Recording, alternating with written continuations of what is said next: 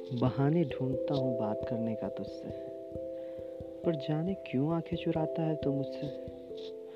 मुझसे है कोई शिकायत या शिकवा है तुझे खुद से।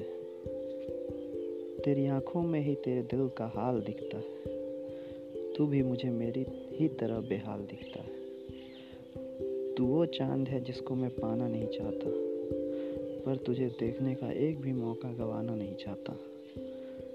तुझे दूर से चाहना मंजूर है मुझे, मेरी इस इबादत पे गुरूर है मुझे। तुझे अपने लफ्ज़ों में छुपा के रखूँगा, अपनी शायरी बसा के रखूँगा। चाँद सा है तू, तेरी चांदी में मैं खुद को जमी बना के रखूँगा।